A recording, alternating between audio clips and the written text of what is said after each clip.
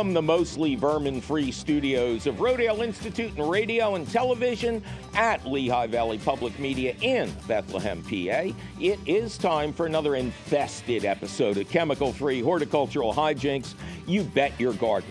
I'm your host, Mike McGrath. So what festive topic will we feature today? That's right, cats and kittens, it's rat control. Plus, exciting news for everyone who uses bulk compost on their farm or garden. And your fabulous phone call questions, comments, tips, tricks, suggestions, and decidedly deliberate denunciations.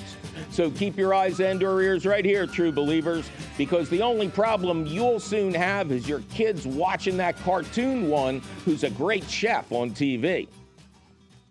Right after this. Support for You Bet Your Garden is provided by the Espoma Company, offering a complete selection of natural organic plant foods and potting soils. More information about Espoma and the Espoma Natural Gardening Community can be found at espoma.com. Welcome to another exciting episode of You Bet Your Garden from the studios of Rodale Institute Radio and Television at Lehigh Valley Public Media in Bethlehem, PA, the Christmas city.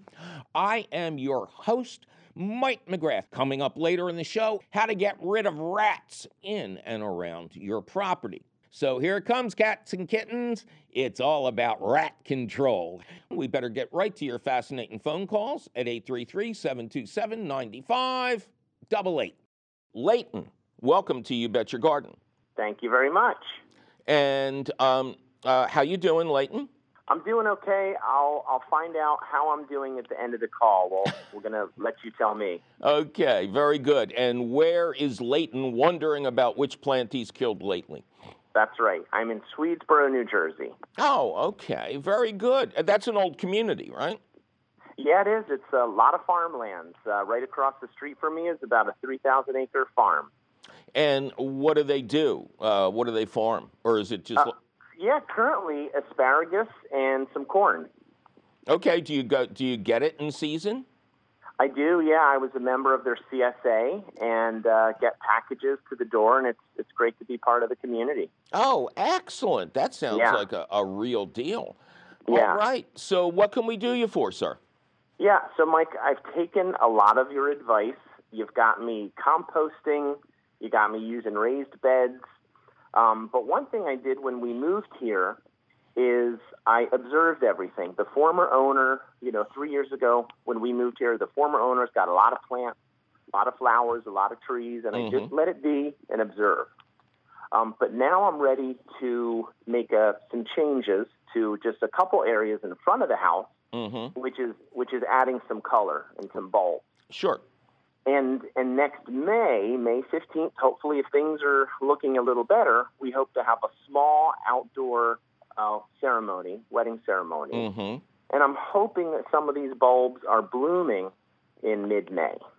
In mid-May. So the bulbs are planted, right? When did they go into the ground? They went a couple weeks, maybe 2 weeks ago. Okay. A little bit late, but, not really terrible for your region. You know, I try to get everything in by Thanksgiving. Right. Right.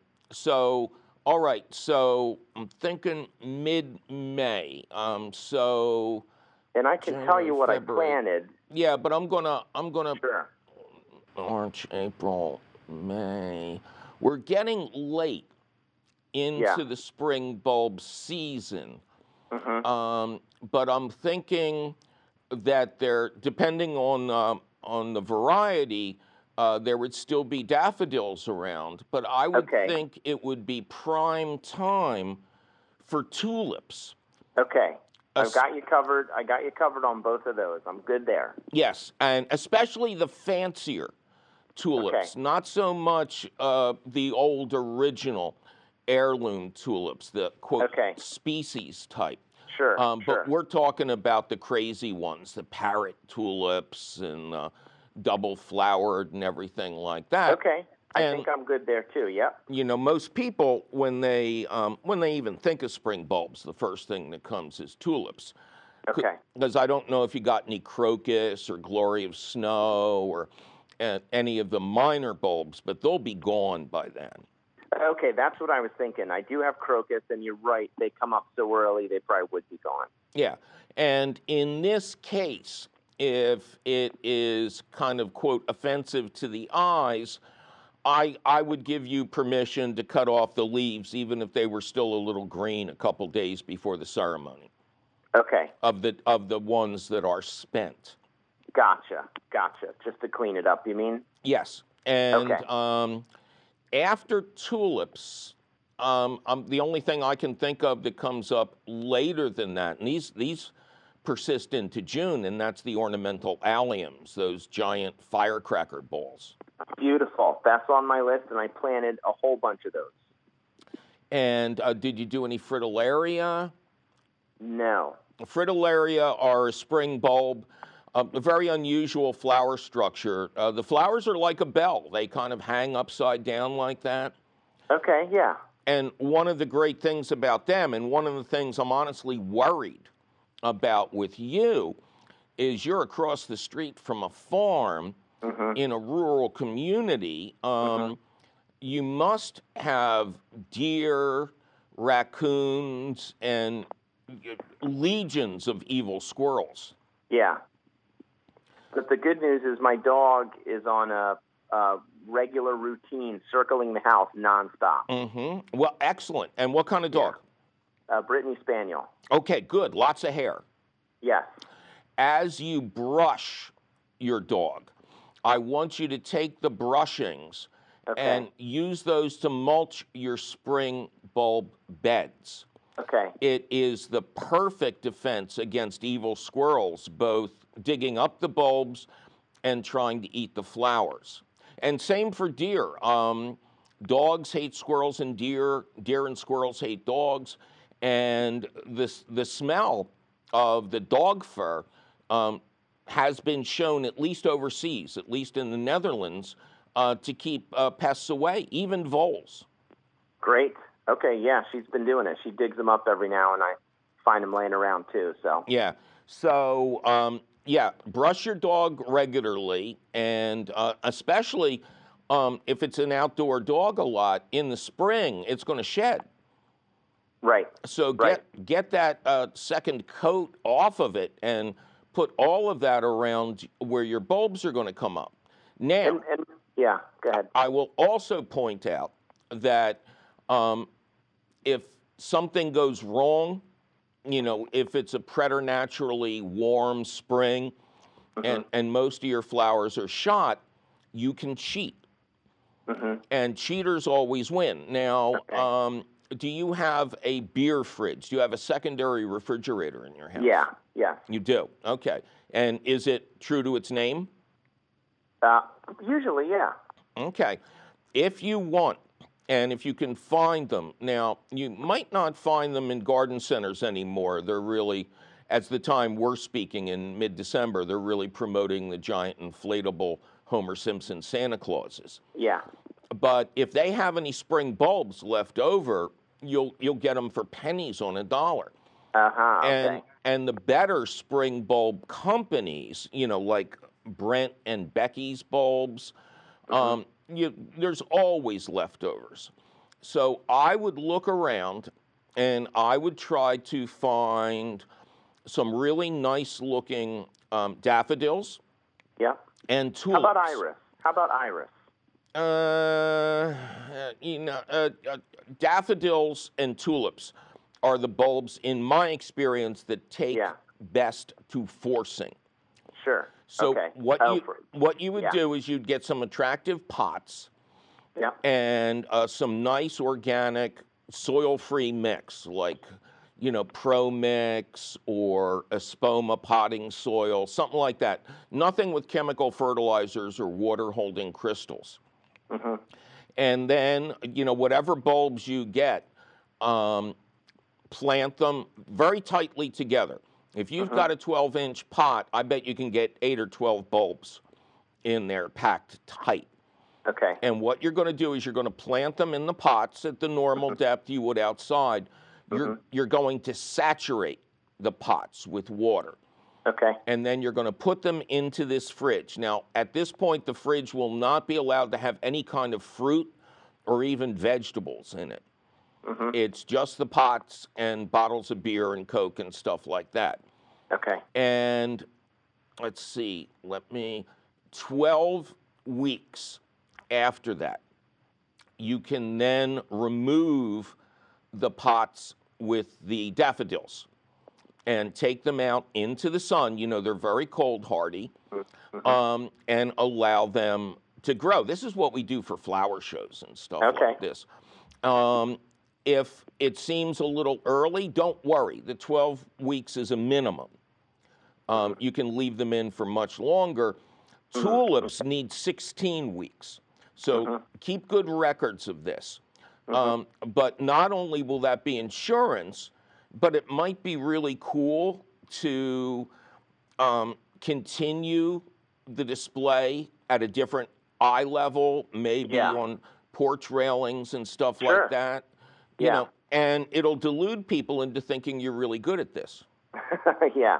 And mulching, Mike, should I put the 3 inches of arborist wood chips down now? No. You don't want any wood chips anywhere near these things. Well, I'm talking about the bed, not the forcing. No, neither. Okay. No, the bed, the mulch you use should be an animal deterrent. So I'm serious. I mean, you know, you've got a dog that sheds a lot. You might have friends who have similar breeds. Get all the dog hair you can and put it out there. Don't use arborist wood chips for a number of different reasons. Okay. Sounds good. All right, man? Well, very helpful. I'm feeling a little bit better, and I'm glad you've got me off with the forcing. I never would have thought of that. Oh, yeah, and it's fun to do. And I'll tell you, if you want to do different size pots, the miniature daffodils, there is a variety called tete-a-tete, T-E-T-E, and that is possibly the easiest bulb to force. Okay. And they're beautiful. They're miniature daffs with like a 2-colored cup. Excellent. Well, thank you so much. I've always got your podcast going in my headphones when I'm working around here, and I've learned so much from you, and here's another one today. So thank you so much. Hey, my pleasure. Thank you. Okay, bye-bye.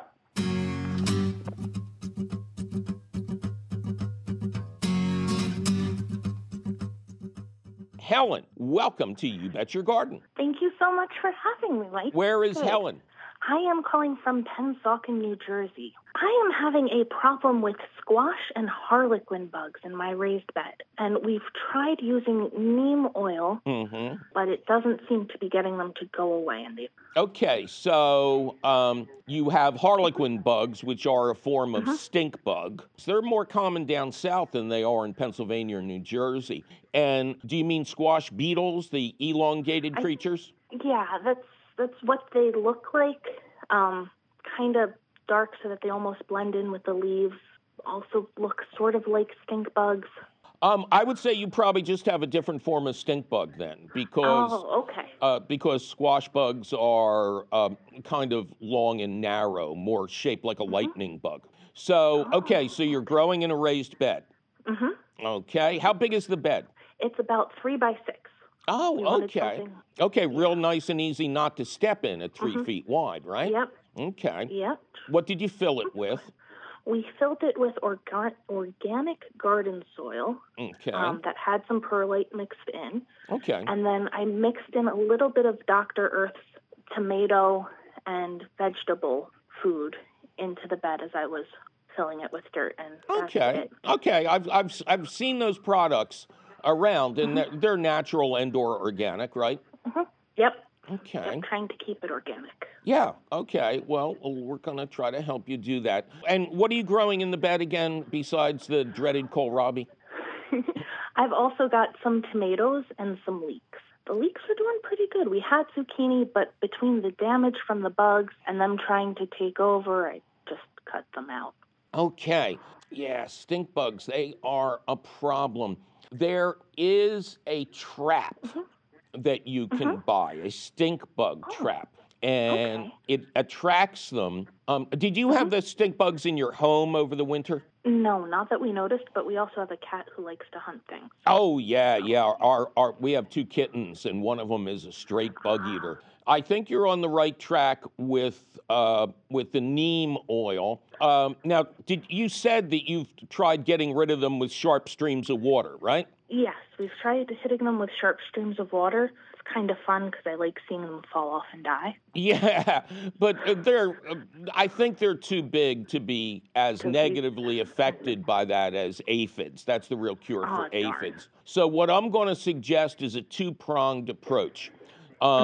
Look for the stink bug trap. My understanding is you need to hang it right in the plant, right on the plant. And then the stink bugs are attracted to it and crawl into it and die. I think it is made by a company called Rescue. They are the premier makers of insect traps. In addition to that, I'm going to suggest you spray them directly with either insecticidal soap or horticultural oil. And I'll tell you a deep, dark secret. I probably shouldn't keep saying this because friends of mine sell the pre-made stuff, but I have found non-stick cooking spray to be a great alternative. It is what I use when I have to approach a yellow jacket nest or on the rare occasion that I have a pest out there. Yeah, it will coat them. You know, you Pam them to death, so to speak.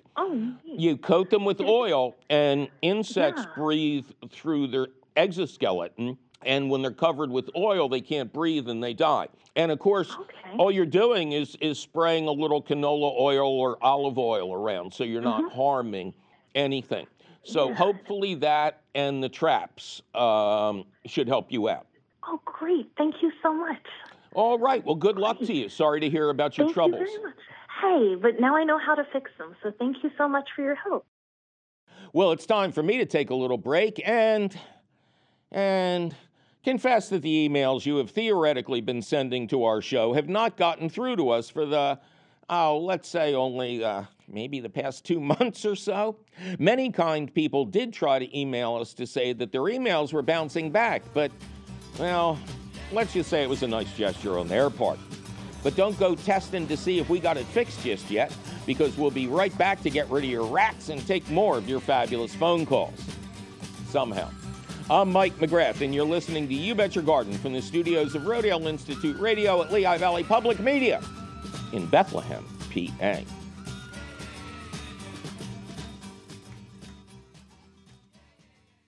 Support for You Bet Your Garden is provided by the Espoma Company, offering a complete selection of natural organic plant foods and potting soils. More information about Espoma and the Espoma Natural Gardening Community can be found at espoma.com.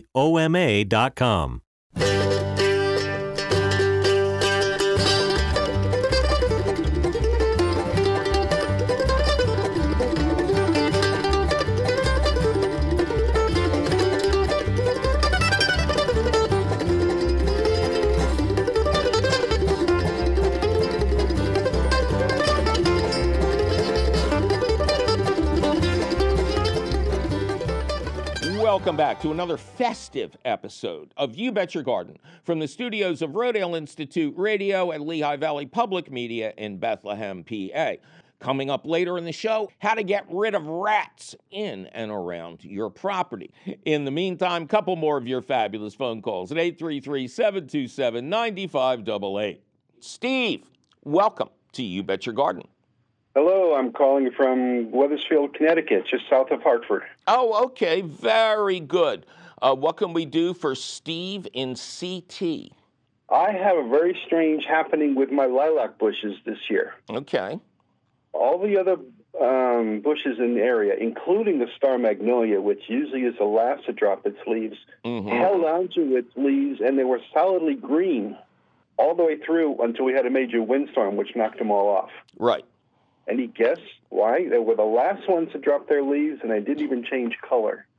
I think pretty much the same thing happened to me. I've heard reports about this from numerous locations, and you know, I'm kind of a bad parent. If the state ever came, they would take half my plants away and put them into foster care. But I did notice that the leaves of my lilac were still really green late in the season. Yep. And of course, I was trying to remember, is this normal? Is this different? We had, based on a number of different instances that people have told me about, an unusually warm winter. You know, for instance, you and I are speaking, you know, we're taping a whole bunch of shows for after the new year. We're speaking in the middle of December. There's 3 inches of snow on the ground outside right now, and that already beats last year's record, which I think was like 0.6 of an inch. So we had a very mild winter, and the plants are kind of reacting to that.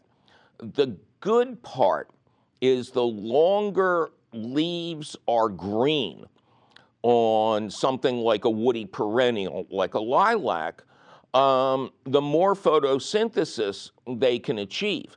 Now, you know, once you get way past like Thanksgiving or something, you know, the sun isn't out long enough, it's at the wrong angle. But green leaves, the longer they're up, the more potential they have to store energy. So not only do I not think anything's going to be wrong, it's quite possible, especially with a plant like a lilac, that next spring we may see one of the most spectacular displays we've ever seen.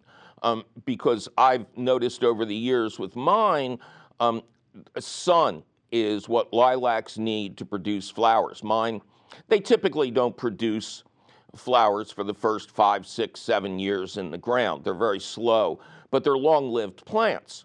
And once they start producing, they should do very well. Well, I really never noticed that I was only getting flowers at the top of the plant because that was the only part of the plant that was getting sun. So now all that sunlight has been stored up for next year, and it's like you got the bonus tank on the motorcycle. You know, you've got extra fuel there, and I can't think it's going to be anything other than good because, as you know, on plants like lilac, forsythia, rhododendrons, azaleas, flowering cherries, all those buds are already set. So what you'll get in the spring is the direct result of how the plant did this year. You know, you get these cold and clammy summers, and there's a lot of cloud cover. Well, you know, that's probably going to affect the flowering the next year negatively. Sure. But this has the potential to really kick some horticultural butt. So I'm not going to get a call from the ASPCP.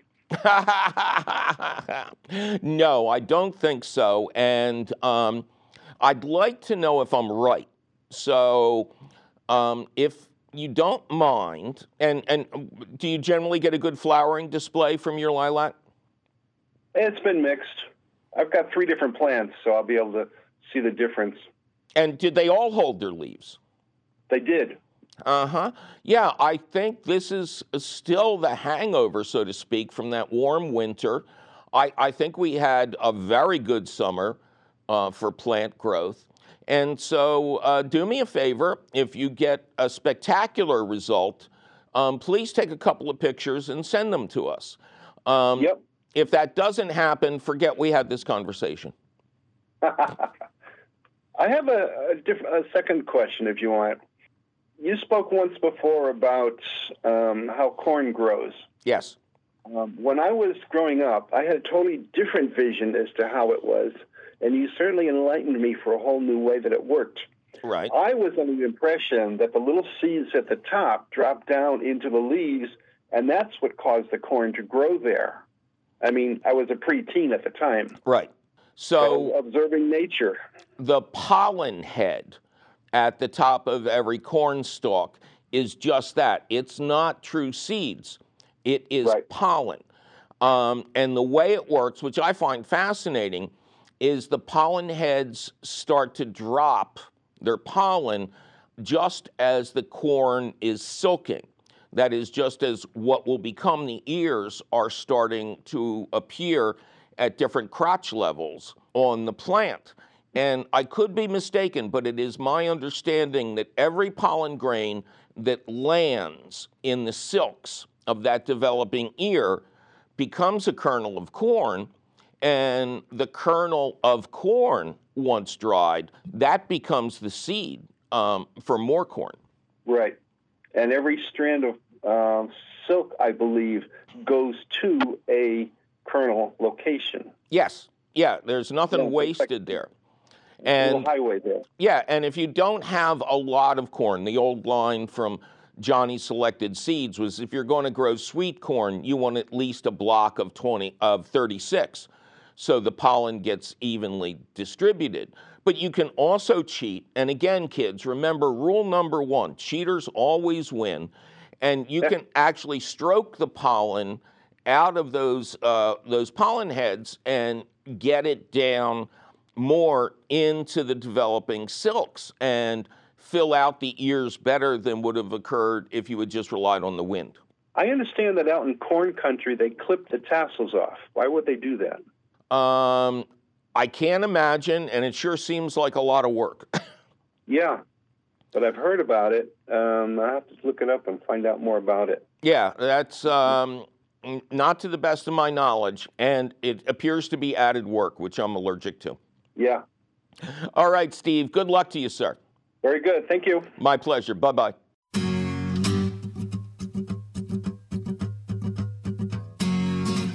Britt, welcome to You Bet Your Garden. Hi, Mike. Hello, Britt. How are you doing?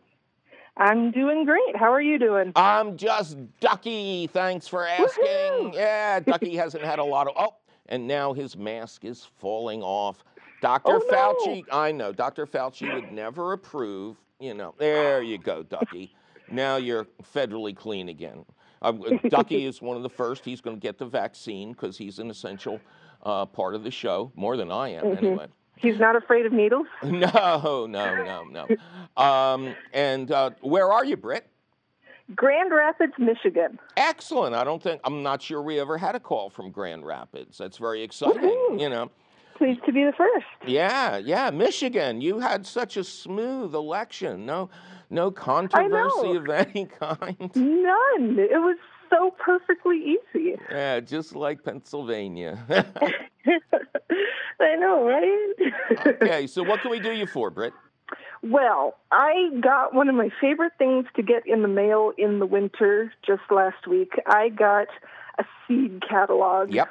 Mm-hmm. And I was looking through, and I noticed one of the plants that I had gotten last year was a Minnesota midget melon. I'm from Minnesota, so I had to get some and grow some. Yeah. And they turned out great. Softball-sized melons, kind of like a cantaloupe. Okay, good. Now, when you say kind of like a cantaloupe, do you mean a netted melon that, you know, kind of has the appearance of netting for its rind?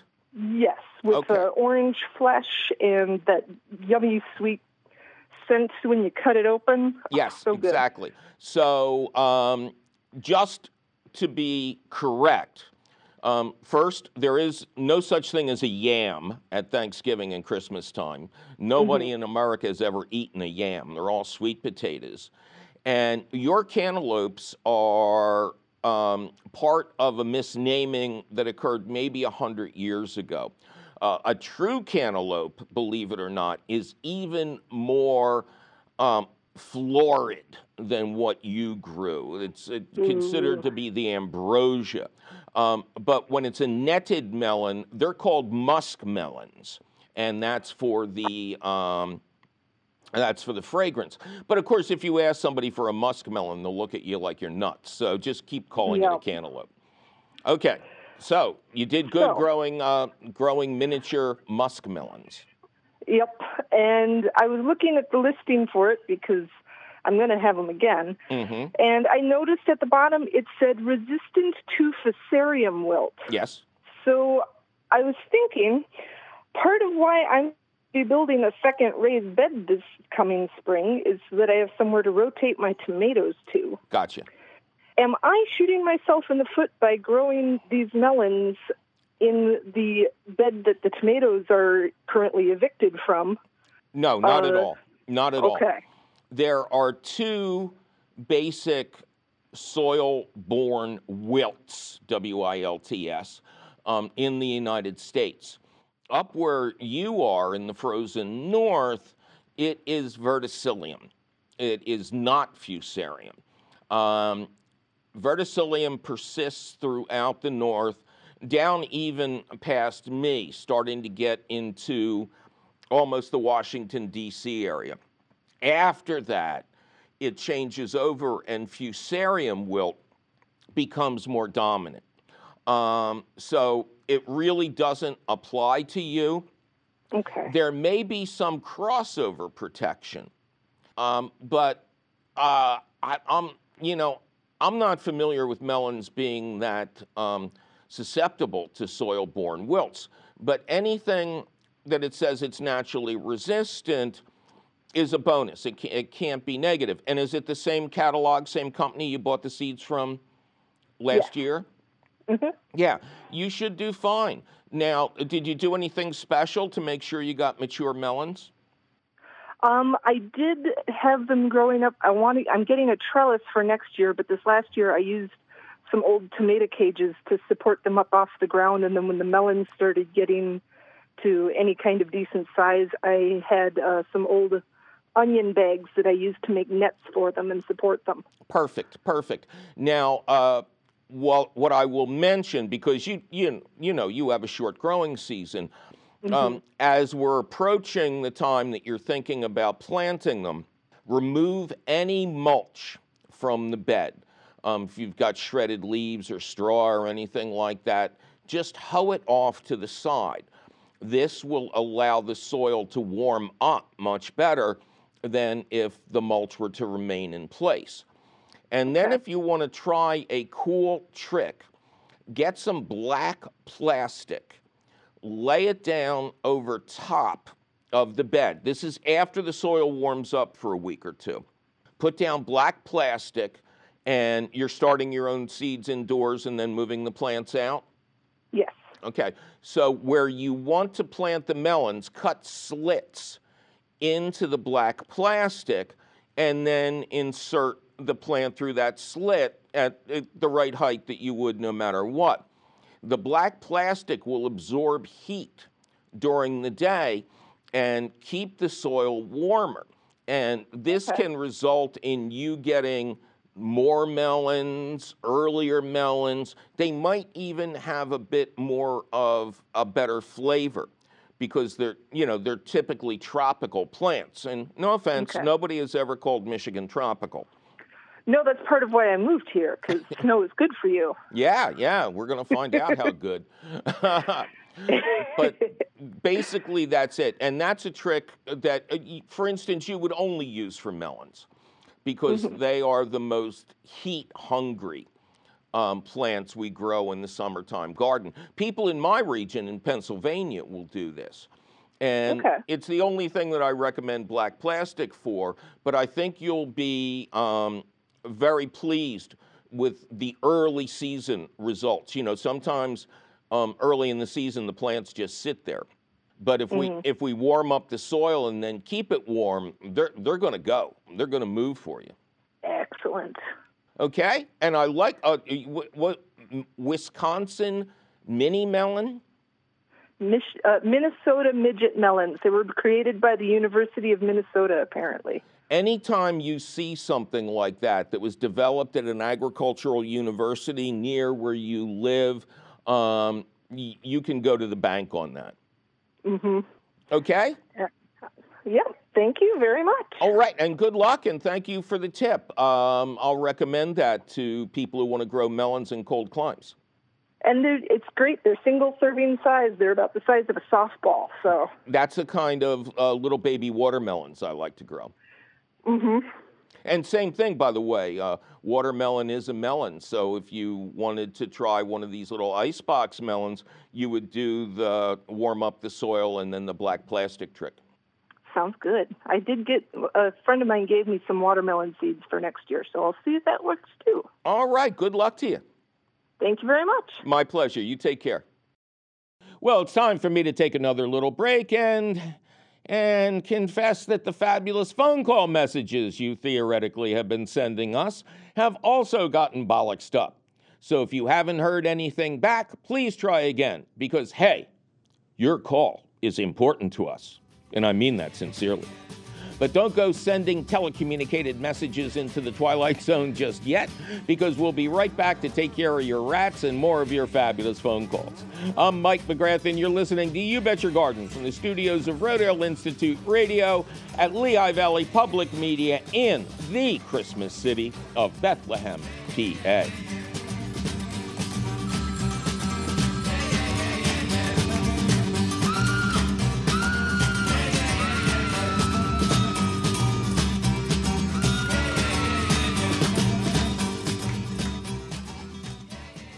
Welcome back to another thrilling episode of You Bet Your Garden from the studios of Rodale Institute Radio at Lehigh Valley Public Media in Bethlehem, PA, which is the Christmas city. If you don't believe me, there's a star up on the mountain. Go look for it.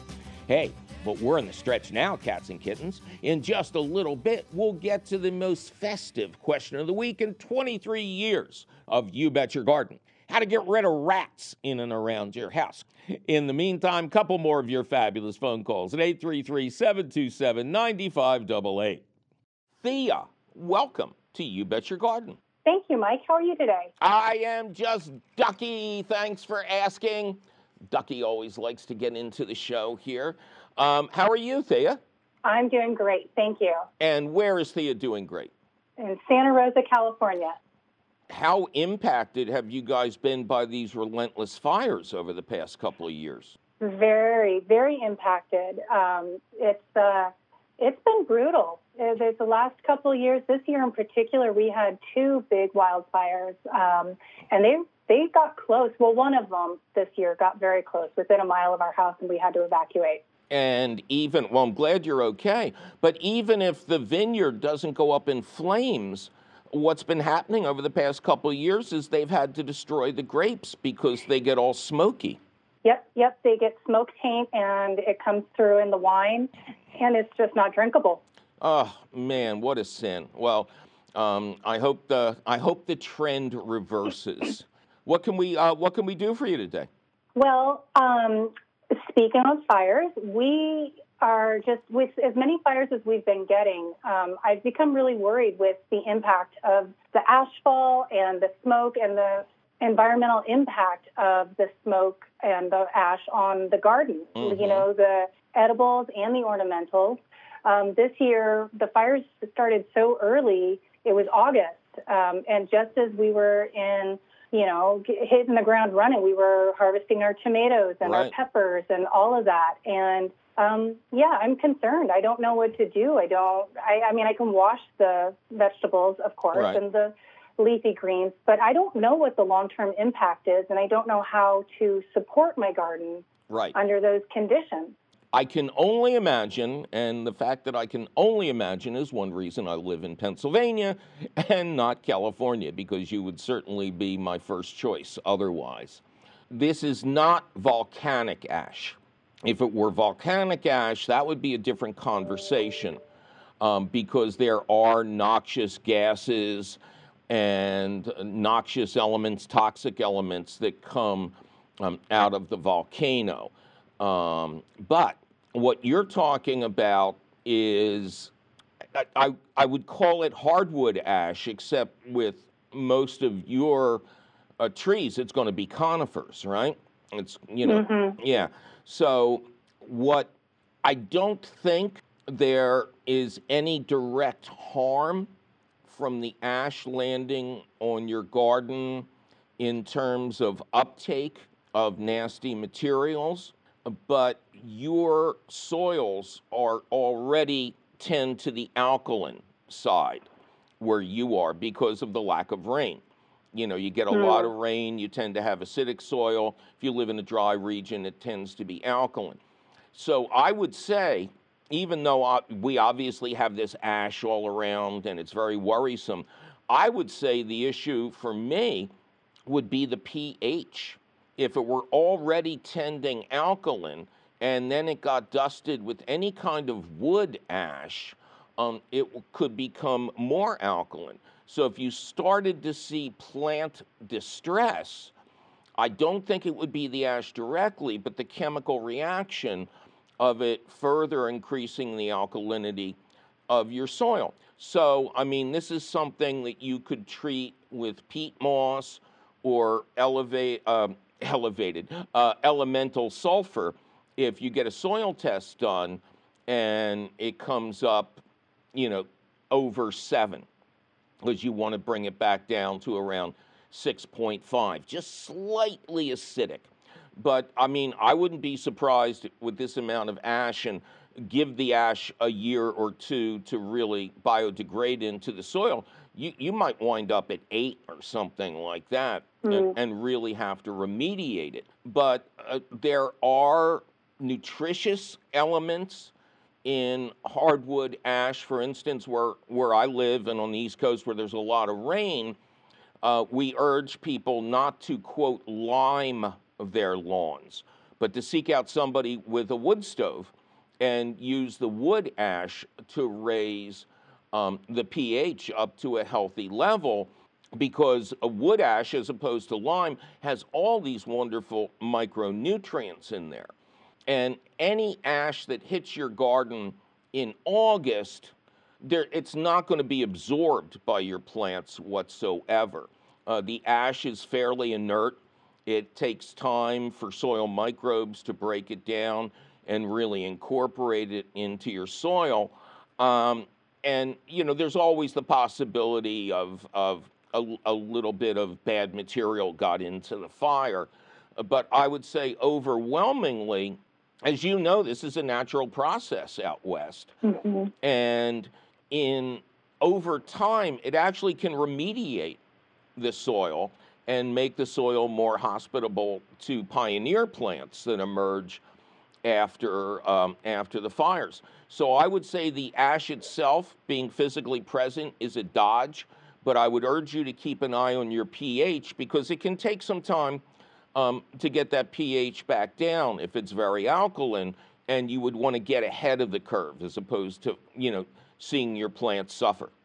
Okay. All right? That makes sense. Yes, that's great news. Thank you. Yeah, a lot of these things, it's not so much the plants absorbing anything, it's really the physical change in the soil. Okay, because we did definitely have some sort of concern of, are the plants really safe to eat, even if we wash them? Yes, absolutely. Absolutely. I mean, I would have no qualms about it whatsoever. One of the favorite remedies, for instance, for flea beetles, which can be tenacious pests of eggplant and kale and some other greens, older Italian gardeners would dust the plants with wood ash because it would deter the pest and kind of spark up the plant at the same time.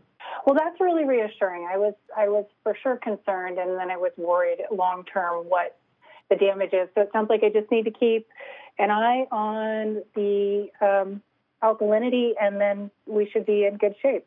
Yeah, you want to have a good, healthy soil. Earthworms, for instance, can't help you out above a certain pH, and certain nutrients become unavailable to plants when the pH is too high. Okay, great. Thank you.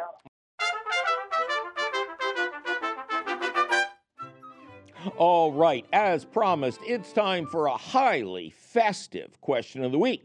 What to do about dirty rats? Pat in Upper Marlboro, Maryland, which is in the greater Washington, D.C. area, writes, can you please tell me what you would consider the most effective and safe household rat poison? I saw a product online, but it was restricted, quote, for use in and around agricultural buildings only. Thanks. Well, thank you, Pat. I often forget that many people don't realize how dangerous some of these over-the-counter products can be. After all, you buy it off the shelf, and then it's practical to assume that there's no need to read the warnings or directions because you bought it off the shelf. It's so obviously safe. Here's the deal with all these things. If you go into a big box store and say you have weed problems, they'll almost certainly try and sell you a chemical herbicide like Roundup, whose parent company, Monsanto, is currently paying out hundreds of millions of dollars in claims to people who use that product and then develop specific types of cancers. If you say you have insect problems, they'll likely try and sell you a chemical herbicide like Sevin, which is spelled Sevin, which will make problems worse by killing all the beneficial life in your garden and maybe shortening your life as well, as will actually shortening, but that's a tale for another time. If, however, you complain about mouse problems, you just might be offered old-fashioned snap traps, which are highly effective. You might even be offered the relatively new electronic mouse traps that use bait to lure mice inside a small box that electrocutes them. These devices also contain a light that comes on to signal a catch, allowing you to open a door and drop the former mouse into the trash without touching it. But if you say you have rat problems, it's dollars to donuts they'll say rat poison. We'll get to the non-toxic alternatives in a moment, but first, why you should just say no to rat poison. Rats are very suspicious of new food sources, perhaps unlike cats because they lack the ability to regurgitate. And so much of the poison is ignored, leading to its possible consumption by cats, dogs, children, and raptors like hawks and owls. Now, raptors like hawks and owls and foxes are prime consumers of rats. So if you kill even one of these beneficial creatures, your vermin problems will probably increase greatly. In farm settings, even worse, the poison is often just scattered on the ground, leading to the potential poisonings just described. In addition, rain will then wash the poison into the groundwater, where it can now wreak havoc on frogs, toads, salamanders, and you, if you're using well water. But the number one reason not to use poison is rats in the walls. Yes, the telltale scratching sound of a rat running around in your walls is enough to give anybody the willies. But rat poisons are slow acting, allowing the poisoned creature time to maybe escape outside the house, where the carcass will almost certainly be eaten by a raptor or household pet. But much worse is when the rat heads back to its nest inside your walls. The stench of the slowly decaying animal is, to put it mildly, unbearable. So, what are your intelligent options? I'm so glad you asked. Snap traps that are labeled for rats, which are essentially large mouse traps on steroids, are big enough to do the job. Bait them with peanut butter and be careful setting the trap, as the snap would be painful if you set it off on yourself. Then position it where you have seen ratty activity. If it snaps but you got no rat, nail that trap to a decent-sized piece of wood and repeat. The added stability of the wood will help prevent another failure. Now, rats are very intelligent. If they avoid your traps, wash the traps well or start with new ones that won't have your scent on it. Wear gloves when you position them.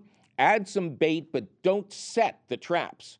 You want to allow the vermin to come and go, eating the bait without danger. And then when you know they're, quote, taking the bait, set the traps.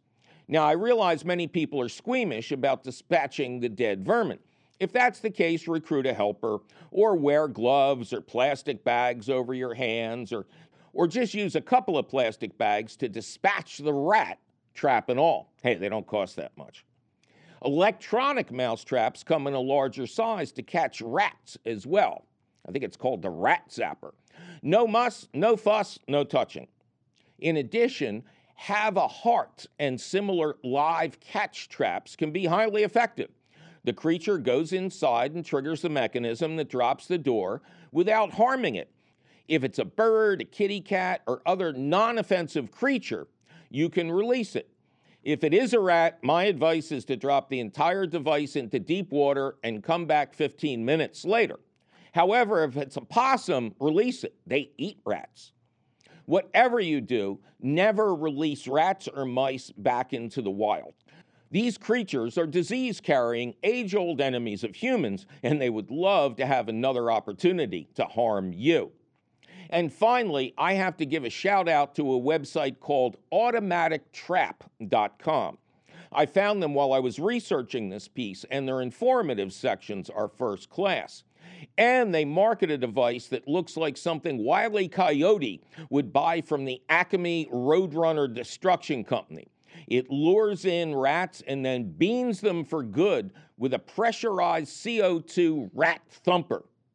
No beep beep. Beep beep. Well, that sure was some festive holiday information about getting rid of your ratus, wasn't it?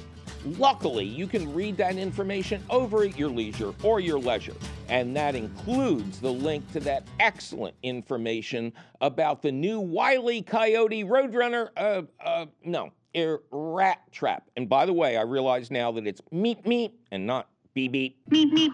Because the question of the week appears in print at the Gardens Alive website. Just click the link for the question of the week at our website, which is still and will forever be youbetyourgarden.org. Gardens Alive supports the You Bet Your Question of the Week, and you will always find the latest question of the week at the Gardens Alive website. Hey kids, don't try this at home. This man is a trained professional. Yikes, my producer is threatening to wrangle my rats if I don't get out of this studio. You know, that wouldn't be too bad. But we must be out of time. But you can still call us anytime at 833-727-9588. Hopefully we've got the phones fixed. Or send us your email. You're tired, you're poor, you're wretched refuse teeming towards our garden shore at YBYG@WLVT.org. Maybe. Please include your location.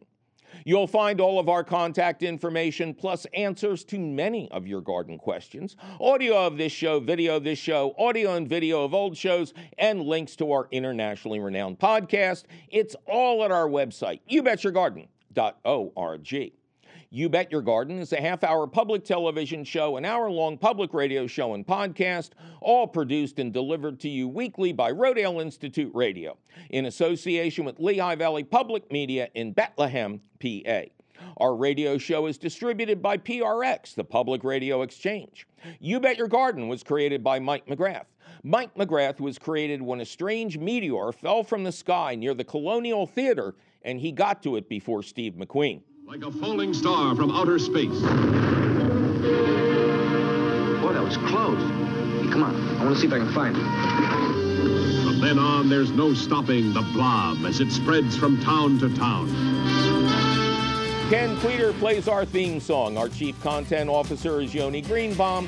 Our angel of the airwaves is Christine Dempsey. Our engineer, as always, is cheerful Charlie Sarah. Our social media director is Amanda Norfleet. Check out her fine work at the You Bet Your Garden Facebook page. Our peerless princess of profound production is Tavia Minnick. Our audio editor is the always lovely Jonas Bowen. Our video editor is judicious Jake Boyer. Our harassed and harried director of direction is Javier Diaz. Eric Werner is running the camera today. Zach the Tack is in the house, and the rest of the crew includes the usual gang of idiots, including me. Our beloved CEO, Tim Fallon, isn't just late for meetings, cats and kittens. He just called to wish you all a happy and healthy Thanksgiving. A couple weeks from now, I figure he might get around to Christmas. I'm your host, Mike McGrath, saying stay safe, wear a mask, distance yourself socially, and try to still have fun this holiday season, because we need each and every one of you to take Dr. Fauci's advice so we can see you again next year.